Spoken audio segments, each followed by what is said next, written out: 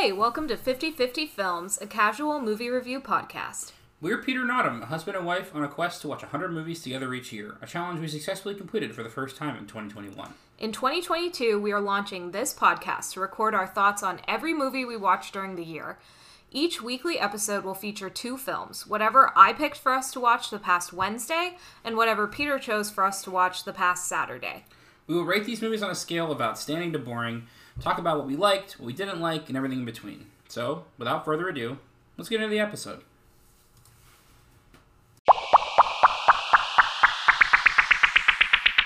Okay, so this week we officially hit the halfway mark for the 2022 Oscar nominees.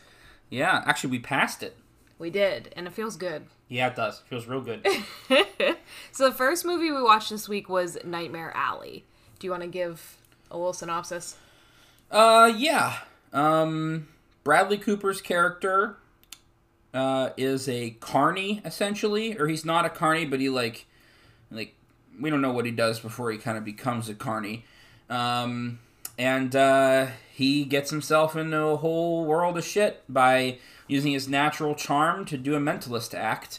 And then go too far up, and then he strays too far from being a mentalist, and he strays further into doing medium style stuff, which, as the movie says, you don't do a spook show, and he does a spook show, and it bites him in the ass. Yes, it does, and that's basically the whole idea of this movie, is just watching him kind of get himself back together. It starts with, he's killed someone. The movie starts in a very striking way. He is dragging a body bag across wooden floorboards, and then he drops it into a hole in the floor, and then he lights the whole place on fire, and that's how the movie starts. So he's got some stuff going on at home, and then he ends up at this carnival, and he kind of picks himself up, and then essentially the movie is about how he then falls from grace there. But let's talk about the carnival, because when it comes to things that this movie did well, the atmosphere and the settings were unmatched. Oh, Guillermo del Toro knocks it out of the park with sets. It's so good.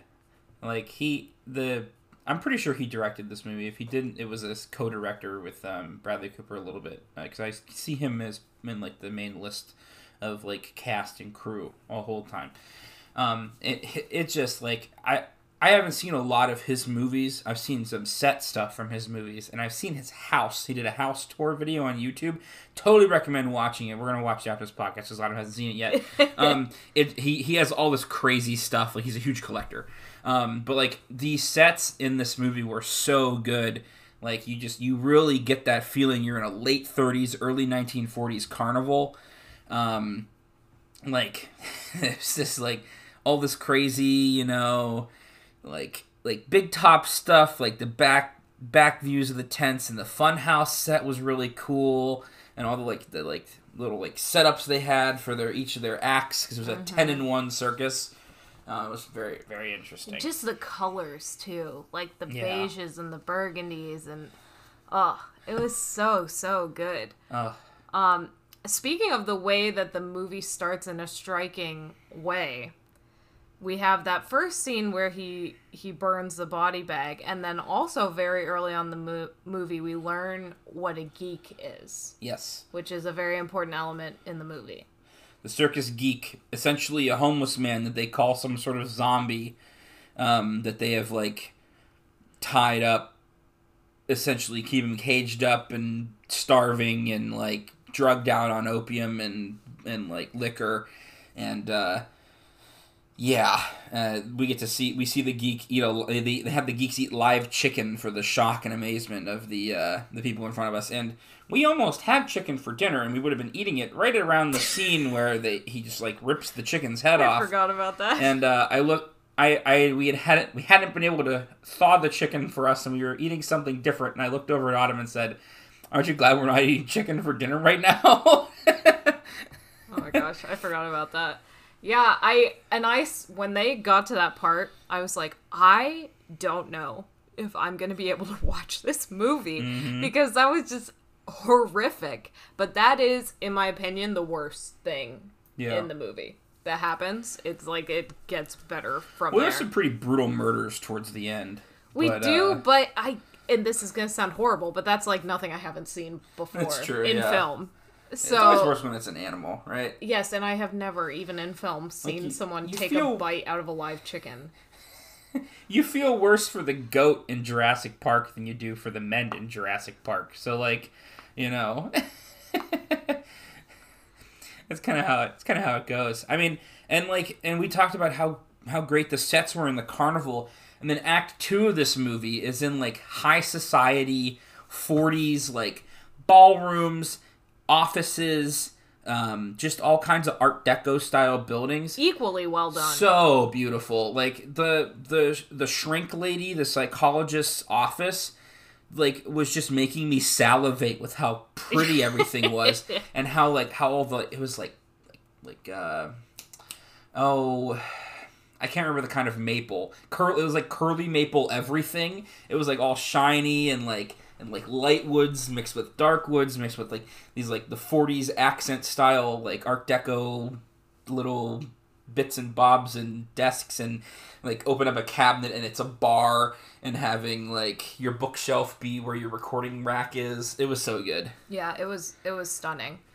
And the costumes were really well done too. Mm-hmm. I especially liked just the different Carney's outfits, particularly Molly's when she is doing the electric shock. Yes, and very cool. And there's that whole scene where is he a priest? A preacher? A policeman. Yeah, the policeman. Yeah, the police chief is coming in. Sheriff. And saying that her outfit is inappropriate and things like that. And that's a moment where you get to see Stan, Bradley Cooper's character. You get to see how he can kind of like make people believe what he wants them to believe. He just has that charisma because he says like, oh, this is, part of the act. It keeps her safe. Like, look, I'll just show you. And then that's one of the first times he tries that mentalist trick. Yeah. Yeah, it's very good. What's the, I was going to say something. Oh, yeah. And we talked about, just like how the how the costumes particularly, sorry for the pause there, the costumes are like, when you look back and you see period costumes, it either looks like the women are comfortable and the men are extremely uncomfortable, or the men are super comfortable and the women are extremely uncomfortable. Not like the actors looking uncomfortable wearing what they're wearing, but like just what time period it looks like it would be more comfortable to live in. And the genders never look good at the same time. No. Like in this is like late 30s, pre World War II, beginning of World War II. You're like, dude's wearing like, he's got his like basically his full tux with his like tie or a bow tie, and he's got his like little scarf to like for like neck warmth, and his long coat. And he looks like a noir detective because it's right in that time frame, when noir detectives were like a thing.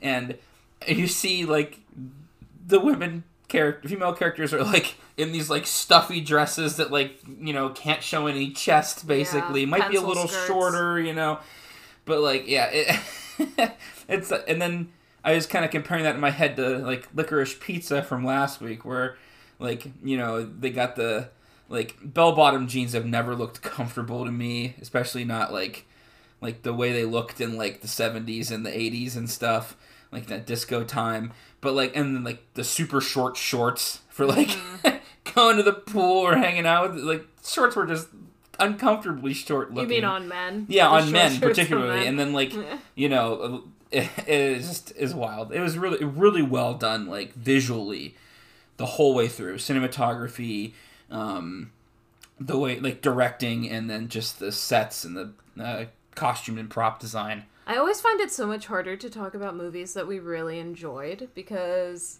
it's like, what do you do except gush about everything? Like, right? Everything was just so great. Was there anything that you didn't like? I obviously was not a fan of the chicken scene. I could have done I can always do without, like, extra violence and gore. I think you can tell without show in those instances. But as far as like the actual story, I did feel like some things were kind of missing. Like, I wish there had been more in general to the story. Like, I felt like, I don't even know how to describe this. Like, it felt like pieces of the story were missing, but I also am like sure they were.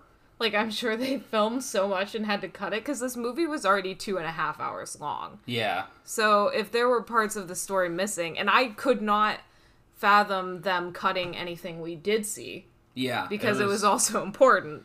So I wouldn't say that, like, brought the movie down for me at all, but there were some, as someone who really, I say this every time, I sound like a broken record, but as someone who really cares about characterization, I wish there had been more on him, on Molly, on the people at the carnival, specifically the guy who is looking after Molly kind of as a father figure. Ron Perlman's character? Yeah, I was missing, I wish there had been a little bit more there. He just basically is playing this, like, stock character, overprotective guy who doesn't... He's the strong man of the carnival who does all Yeah. the crazy weightlifting, and he also is essentially, and I guess that kind of just is his character. He's the strong man in the carnival and the carnival family. He's like, I'll give you a knuckle sandwich, you know, or you know, he threatens Bradley Cooper's life a few times if he messes with can't remember her name right now, but Molly. Molly. Yeah, it was Molly. Yeah. Our dog's name is Molly, and he still I don't remember the other characters' names. I remember the actors. Yeah, wasn't it when Ron Perlman came on screen that you were like, what did you say? Did they hire like 12 actors this year? I was like, did only 10 actors get work this year? Because we've seen Bradley Cooper in 2 of the Oscar nom movies. We've seen Ron Perlman in 2 of the Oscar nom movies. Timothée Chalamet. Timothée Chalamet's been in 2 of the Oscar nominated movies. And I'm sure there's more. Oh, absolutely. And Willem Dafoe has been in... that man gets so much work. He's like the Nick Cage of good movies. Now, I don't hate Nick Cage or anything like that. I enjoy Nick Cage movies on occasion. But Nick Cage does do a lot of, like, schlock. Whereas, like, you know, I see Willem Dafoe in, like, everything. And, like, all the good movies we watch. And, like, last year he did this movie and he did Spider-Man. Like, there's, like, 2 notable, like, big movies, like...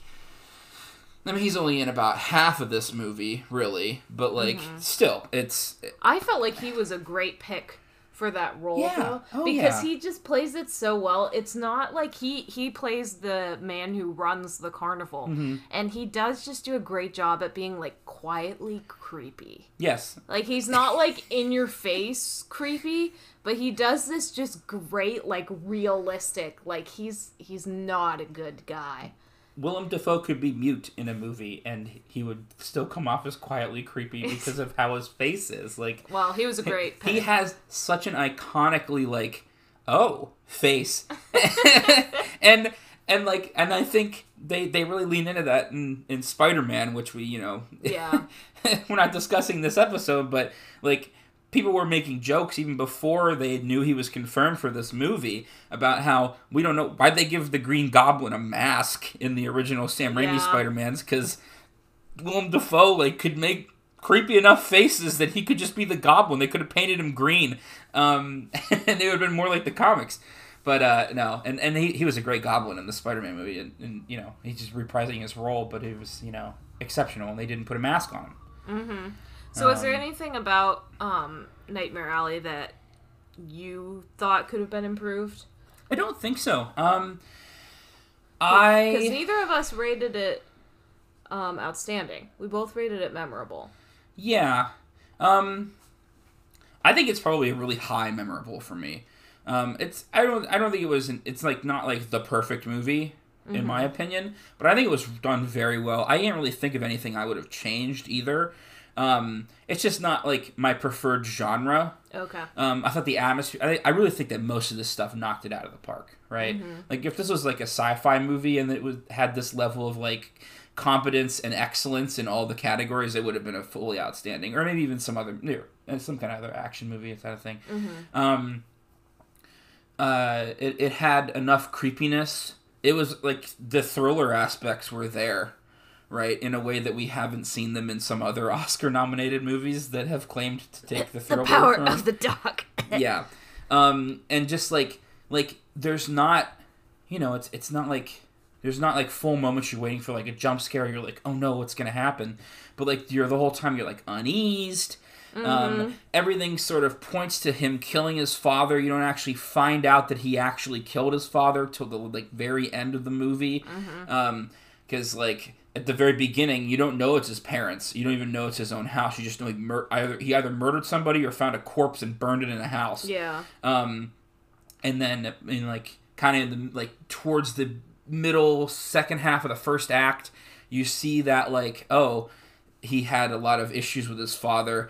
And then you see his father on his like deathbed with him, and then you see at the end that he actually like killed his father. Yeah. There's always this unease, like did he end up killing him, or did his father just die and he has this like unrequited hate for him, or like this like I didn't get to, I hated him so much I didn't get to tell him. And, he told him he hated him and he killed him.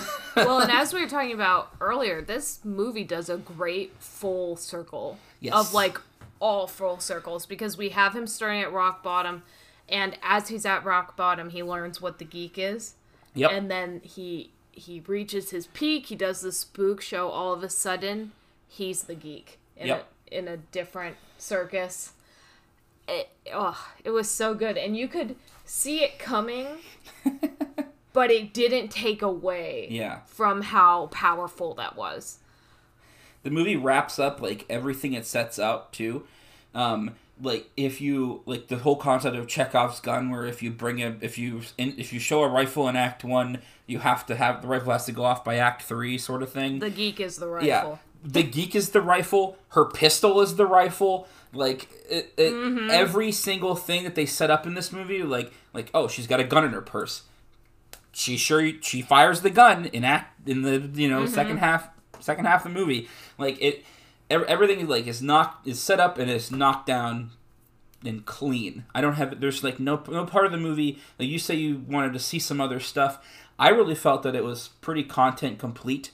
I didn't feel like there were any major plot holes that I was like a little confused by. Maybe I would have liked to see him get started in the mentalist business, but we kind of did see his start on the fairground, we saw as opposed to him doing the like fancy shows. But like it makes sense. Like it was like a 3-year time skip, I think, right? It was, yeah. Like so, like it makes sense that in 3 years, if he's that talented, like we see him with with the amount of talent that he has, that he would make it there. And I think that's what threw me off, and not for like a bad reason, but that 3-year jump was a little bit jarring for me, just because I wasn't expecting it. I've been going into these Oscar noms knowing very little on purpose, so I think I just didn't even really think what it would be about, which, yeah, that was a little bit jarring for me for sure. One like little thing I want to talk about is a small character part. It is, I believe the actress's name is Mary Steenburgen. She's married to Ted Danson. She plays the mom in Elf, and she is one of the people that Bradley Cooper's character works with when he starts doing this like almost medium. He starts working into talking with the dead, and he lets them know that their son, who has passed away because he went off to war, wants to see them again, will see them again. And her scene, so she seems consoled by this first encounter with him, and then we see her and her husband having dinner later, where she says, I've been thinking about what he said about Julian wanting to see us again. And her husband was like, oh yeah? And she takes out a gun, she shoots him, and then she shoots herself. I felt like that was so powerful. Yeah. That was so intense. She played that so well. And it was just such a great, like, literal, like, bang of, like, okay, this is where everything starts to go to shit. Yeah. Like, this is a great... That's the downfall. Yeah. There's a tarot reading, because the one lady, he, like, kind of learns how to do the mentalism stuff does tarot readings. And, that's, like, she describes a downfall and then a couple other things. And then, and that's the very clear downfall point is like this woman killing her husband, the judge, and herself. Yeah. Yeah. You can see it coming like a mile away too. Like once they like she starts talking about it, you're like, oh, she's gonna kill him. But the tone is just so eerie and and that's what this movie does so well is you can guess what's going to happen, but you can't look away anyway. You don't lose interest because of that, because you're just like everything is so eerie and you're just so invested that you can predict what's about to happen, but you still feel the effects of it regardless. Yeah. So I think we've pretty much summed up. Yeah, I think we did. How we felt about this one. We both rated it memorable. We think we're on an upswing with Oscars movies. We're pretty excited about that. This experiment started out a little bit rough for us, but we really liked this one. And the next one we're going to talk about. But first, we're going to take a quick media break. Yeah. So as for TV, we watched a little bit of Brooklyn Nine-Nine. We ended that one on a pretty big cliffhanger. We've got some things we gotta catch up on. And we finished Love is Blind Season 2. Peter, would you like to recap your Love is Blind experience? I didn't like it. I thought it was... Okay, so I'm not a huge reality TV person. I'm, like, mildly entertained by Real Housewives whenever you watch it, because, like, it's just people, like, getting angry at each other, and that's funny. But you don't sit down and watch that one. No, not really. We watched Love Island together after I introduced you to it, like, 3 or 4 years ago, or whatever it was at this point. I like that, because it's, like, it's very straightforward about what it is, you know? Mm-hmm. We're just putting a bunch of hot people in a house. It's pretty upbeat, too. Peter doesn't do great with, hard emotions. Well, yeah, so Love Island is like, yeah, it's upbeat the whole time. Like, even when they get mad at each other, like, that stuff usually gets sorted out, and you know, they'll figure it out, and they'll break up very easily, right? They'll be like, I'm sorry, this is like, I can't do this, and they'll recouple with somebody else, and that's part of the charm of the show. And also, by the end of and like Love Island is contained, like they're just chilling at a place in Majorca or wherever they put it now, because UK's like not in the EU anymore. It's very like yes, we're on vacation, we're doing this thing, we're the best couple, we get voted as the best couple, and we win £50,000, and we share it usually because £25,000 is a solid amount of money, you know. And then like either they stay together or they break up, and all the other couples that leave the island, there's no pressure. They like stay together or they break up, and you get to kind of follow them, or Autumn follows them on Instagram or sees them or does whatever. And we get to like kind of just like see like, oh, I like them to get those two together. Like, what do they do? And do they break up? Oh, that's too bad. This show it claims to be this experiment. This is my main complaint. Claims to be this experiment as to whether love is blind. Where the concept, as I'm sure we already just like discussed in the podcast, is like they date sight unseen, and at the end of the date they propose to each other. And I think that is inherently flawed as a concept, because then after they propose, it's like just like this fast track month before their wedding, where they do like a week in Mexico, like resort week, and then they do like 3 weeks like cohabitating in this like little apartment to figure out any other kinks before they ultimately determine whether or not they want to marry somebody. I think that the idea of could you like agree to like date somebody? Do you agree to date somebody based on a bunch of like having a bunch of like sight unseen dates? That's pretty sound. That's like having a voice pen pal, basically, you know, like you're like dating somebody. Like, that's fine. I don't have a problem with that part of it. But the fact that they base that whole experience and go, oh, is love blind? And then ruin it by adding in all these outside factors of the stress of doing it in a month.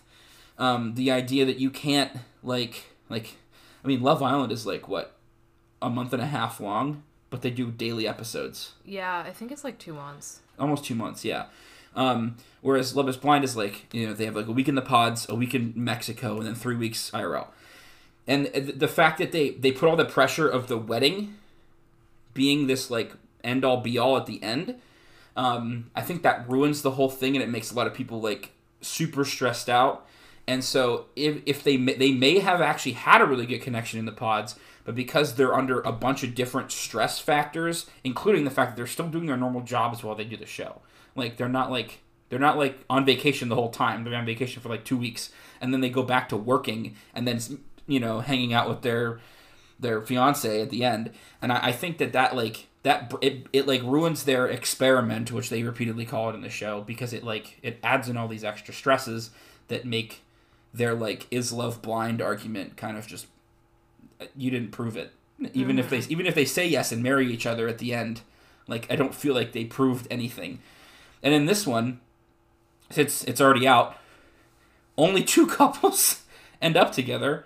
And we get, 3 no's, and then a couple that already broke up, like, way before. Yeah, don't give anything else away, just in case. But, I guess we could put a spoiler alert at the beginning. We just record that real quick. But, I think it's broken, and I don't like it because of that. I think if they did a similar to Love Island approach, where they did that sight unseen dating, which was interesting, and then at that point, they had to...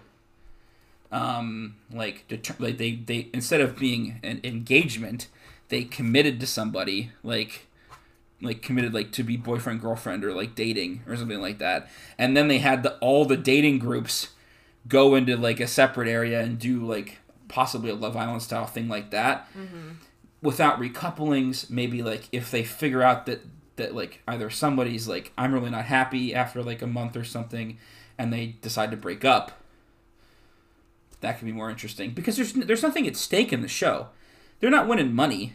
They're getting a free wedding, but they're getting that free wedding either way. Even if they say no, the dress has already been, I assume, rented. Because God, if they're just paying for somebody's wedding dress, that would be a huge waste of money. But they still get a party, even a really awkward wedding reception style dinner with probably they gotta still eat the cake. There's no way they don't eat the cake anyway. But I think that there's a lot of wasted potential for it to actually to add that game aspect to it, and to have them do fun things by having them on a Love Island style getaway sort of thing for a longer period of time. I don't know. I feel like that'd be more interesting, because some of the couples we got this season, I've talked about this for a very long time.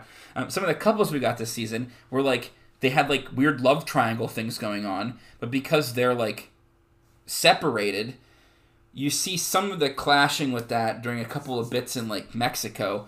But if they were in a Love Island setting where they had already they committed to somebody, and then somebody else that they were half committed to was also on the show, that would have made for some more entertaining drama than the sad drama that we just got to witness a bunch of times. And then it was I don't know. I'm not a really big fan of this, and I wouldn't watch it again unless Autumn really asked me she really wanted to. Oh, that's really nice of you to say. Yeah. Do you feel good to have gotten that out of your system? Yes. I like it. I think it's fun. I do agree. I mean, Peter makes some good points here for sure. And I think when I watched the first season with my sister, it was kind of the same thing Peter's saying. And I think it just has to do with how you view marriage. Some people go into marriage thinking oh, well, if it doesn't work out, I can get a divorce. Or even an engagement. Yeah. And this show kind of runs off of oh, you can end your engagement. Where ideally you would only say yes to marrying someone if you fully intended on marrying them.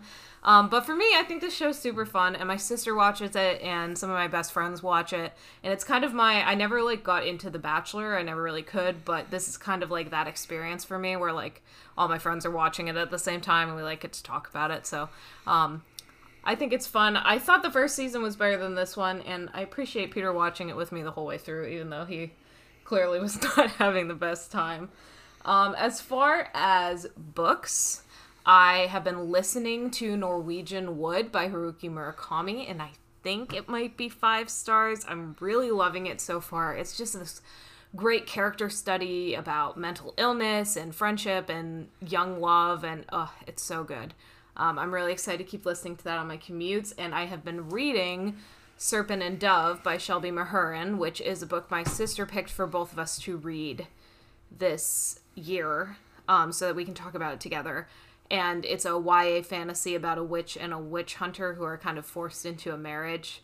And that one's been really fun too. So I've been reading a lot of good stuff, and Peter and I have been playing so much Animal Crossing, it's like actually embarrassing.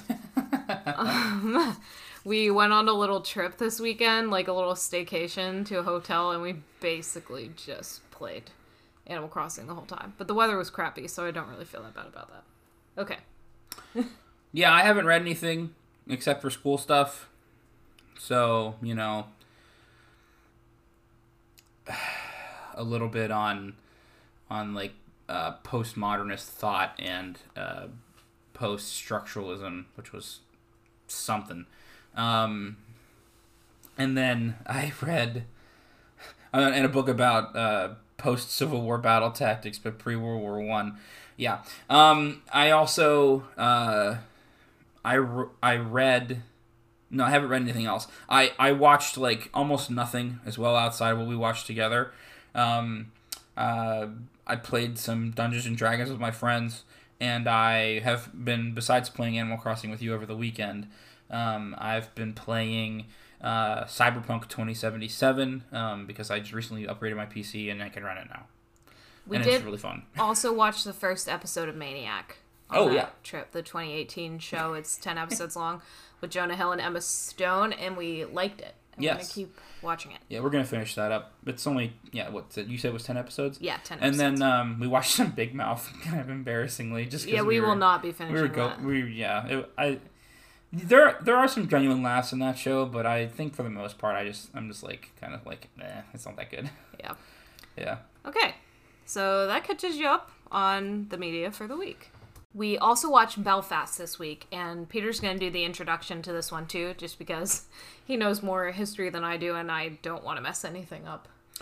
So yeah, Belfast is decidedly about, I believe it's 1967, if I remember correctly. I think you're right. Movie. Because they talked about someone going around the moon, but no one landed on the moon, and I'm pretty sure that happened, in 67. So, this is about the Troubles, a period in Irish history where there are the two sides. The sides are defined as Protestant and Catholic, though it wasn't a religious war per se. Because the Protestants in this case are the people who are sort of allied with the Church of England and want Northern Ireland to remain as part of the United Kingdom, and then the Catholics, who are, for all intents and purposes, actually Irish Catholics. It's like an ethno political sort of thing where they wanted Northern Ireland to become part of actual Ireland.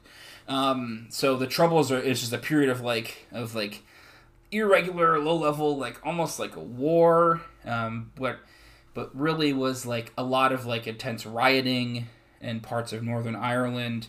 And there's I think there's a famous short story about two snipers in Ireland, and each at a different church. One of them at a Protestant church, one of them on the roof of a Catholic church. Can't exactly remember what the short story is called, but I'll look it up after this. It's this time of extreme turmoil for the Irish people, particularly for those living in Northern Ireland, because there's this, this basically a gang war kind of, right? But with actual larger scale implications, and this happened for about 30 years. This went from through the 60s to the 90s, basically. So this isn't a short thing that happened. We saw a year of it, basically. But yeah, it's pretty crazy. And we watched this all through the eyes of a child. The main character is Buddy. I'm not quite sure how old he is. If I had to guess, I'd say probably 2nd or 3rd grade. He's doing long division. I would say 3rd grade. Yeah. That's probably accurate. So I feel like that was a very interesting choice, and in a good way, to watch this through his eyes, because we're watching his parents panic and their reaction, the fights that result because of that, and we're watching all of these horrific things happening on the street from the perspective of someone who is so small in the grand scheme of all of it. And then we're watching also just like the regular things in his life. He wants to do good enough in math class at school so that he can sit up front with the girl he has a crush on, and he wants his dad to bring him back Matchbox cars when he comes home from a work trip, and he wants to spend time with his grandparents. And so I really liked that we got his perspective. I think the movie would have suffered if it had been anyone else's perspective. I truly believe that. Yeah, the perspective of someone with like that sort of pure innocence. Like, he's not voluntarily part of any kind of gang. He's not fighting anybody. He's not like working with any of the mob. He's just a kid. Just a kid, trying to do kid things in a world that's sort of falling apart around him. But yeah. Yeah, and his family unit is very large, and that's a huge part of the story as well. He's very close with his grandparents, who I thought were wonderful characters. Mm-hmm. We laughed at them multiple times because his grandfather talks to his grandmother in a way that reminded us of Peter's grandparents, so that was always very sweet and funny. Yeah. I forget, do you remember what we like really laughed at? He said women are mysterious, and then his wife said something. Told him to do something. Oh, yeah, we're mysterious, huh? And he goes, your grandmother has stopped being mysterious to me. Yeah. It was just funny. And they had a lot of back and forth like that, which was just really sweet. And you just got to see Buddy having this big family there. And you got to see that, which then added to the conflict of later his father is offered a permanent job in England with a free house and with a big garden. It would get them out of these riots and into safety, and his mother is still really against that for a long time, even though it would help them with their money troubles. They would be safe, just because she has this huge family unit there and she doesn't know how to leave that behind, and they set that up from the very beginning. Yeah, and the family, it's not just their relatives, like, it's everyone on their street, like. And this is, like, something that, has sort of been lost, basically, because people just sort of live places now, and it's not, especially during the pandemic, you're not nearly as involved with your community as you used to be, especially in a big city like Belfast. So we just see, like, you see them, he's, like, at the very beginning, before the rioting starts, like, the opening scene of the movie, you see him, like, he's running around with all the neighborhood kids, and, like, everyone knows his name, and his mom calls for him, and then this other girl named Moira, like, goes and, like, finds him, like, hanging out with all the neighbor kids, and, like, and that's part of what his mom says, like, when he's, like, talking about leaving, he's, like, he could go to anyone's house, and, like, he doesn't need to have a back garden to play in, because he can just play in the entire neighborhood, and, like, no one, like, everyone knows who he is, everyone knows who we are, like, everyone's fine with him, they all like him, that and they'll take care of him. They'll take care of him, yeah. As opposed to in England, where they wouldn't have anything. And as a viewer, it is frustrating to watch her resist that. Yes. Even knowing all of that, it is just so frustrating to sit there and to watch, like, you will have a place where you are safe.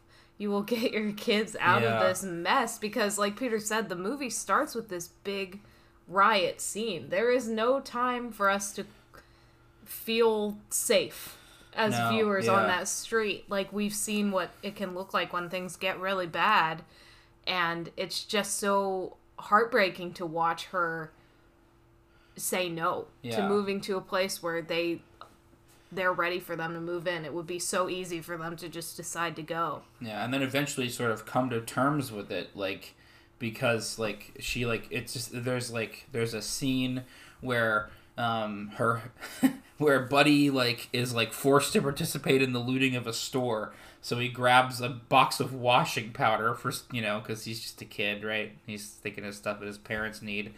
And he, like, comes home with it. She asks him where he got it. And he says that we're looting the supermarket, and she freaks out and does the, like, this is a safe town mom sort of thing. Oh, it pissed me off so much. Drags him and the girl who brought him to the supermarket back to the actively being looted and rioted in supermarket, and tells him to put the thing back. And there's a whole confrontation, and you're just like, what the hell is she? This is, like, totally irrational. If you hear the supermarket's being looted, why in God would you go to the supermarket? And, like,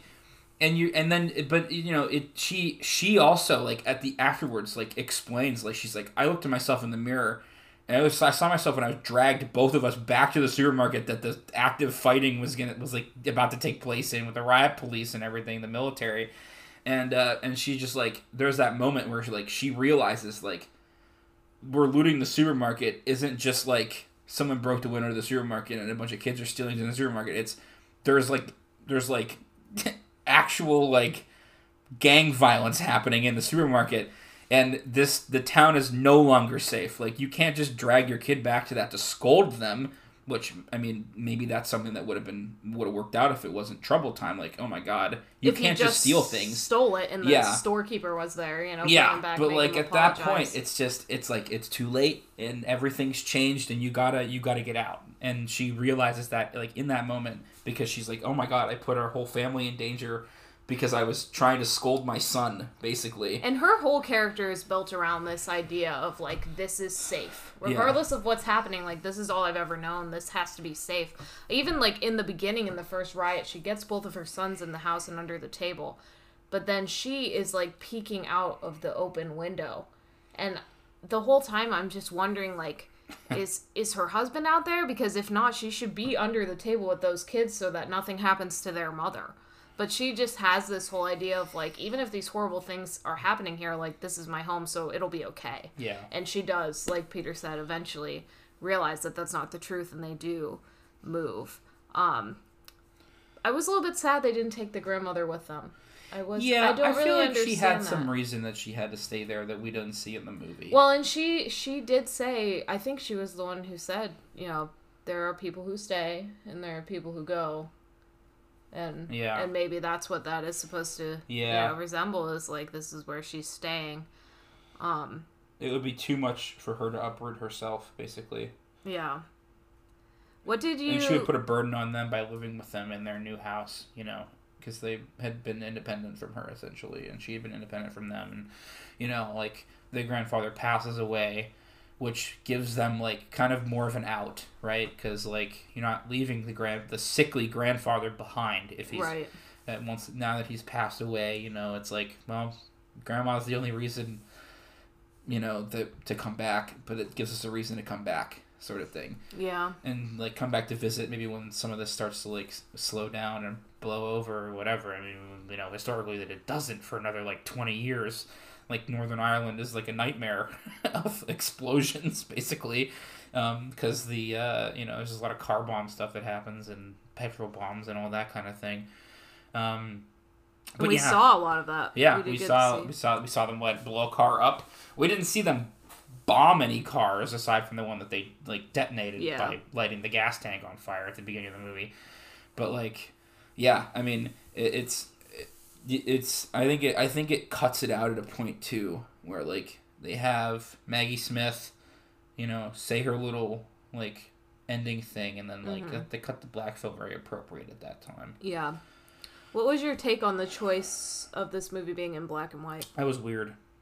I mean, I get it. It because black and white movies seem more historical, I think, because it's black and white. This is the 60s.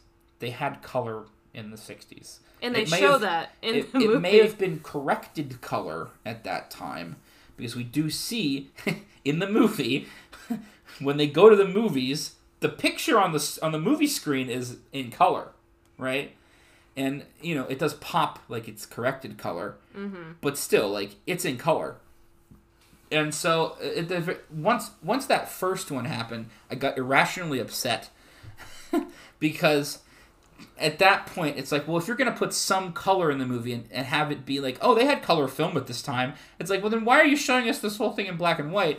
But, you know, I kind of came around to it, you know, later on, because it does kind of make sense for this, like, it is a historical movie, it is based on very, very real events, you know, this isn't like The Pianist. I think The Pianist was an Oscar-nominated movie, like, years ago, that was, like, made in, like, the 2000s, but it was black and white.